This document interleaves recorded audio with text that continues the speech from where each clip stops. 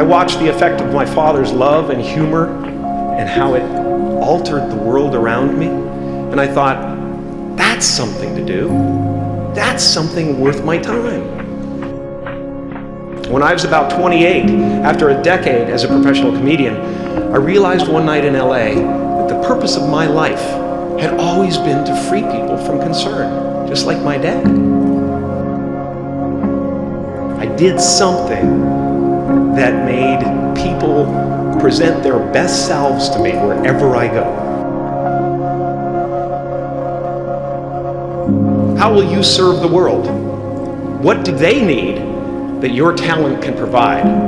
That's all you have to figure out. I can tell you from experience, the effect you have on others is the most valuable currency there is. Because ultimately, we're not the avatars we create. We're not the pictures on the film stock. We are the light that shines through. All else is just smoke and mirrors, distracting, but not truly compelling. That peace that we're after lies somewhere beyond personality, beyond the perception of others, beyond invention and disguise, even beyond effort itself. You can join the game, fight the wars, play with form all you want, but to find real peace, you have to let the armor go.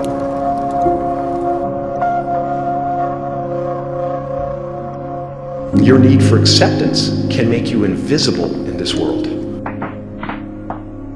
Don't let anything stand in the way of the light that shines through this form. Risk being seen in all of your glory.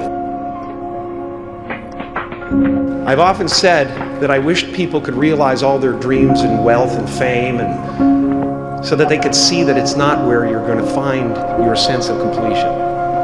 Like many of you, I was concerned about going out into the world and doing something bigger than myself, until someone smarter than myself made me realize that there is nothing bigger than myself. Our eyes are not viewers, they're also projectors that are running a second story over the picture that we see in front of us all the time.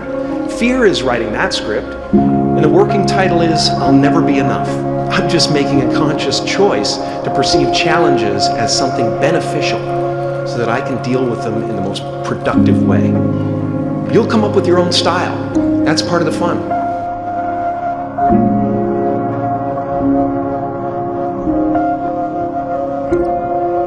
Life doesn't happen to you, it happens for you. You will only ever have two choices, love or fear. Choose love, and don't ever let fear turn you against your playful heart. All that will be left of you is what was in your heart. My soul is not contained within the limits of my body. My body is contained within the limitlessness of my soul. You can fail at what you don't want, so you might as well take a chance on doing what you love. Relax and dream up a good life.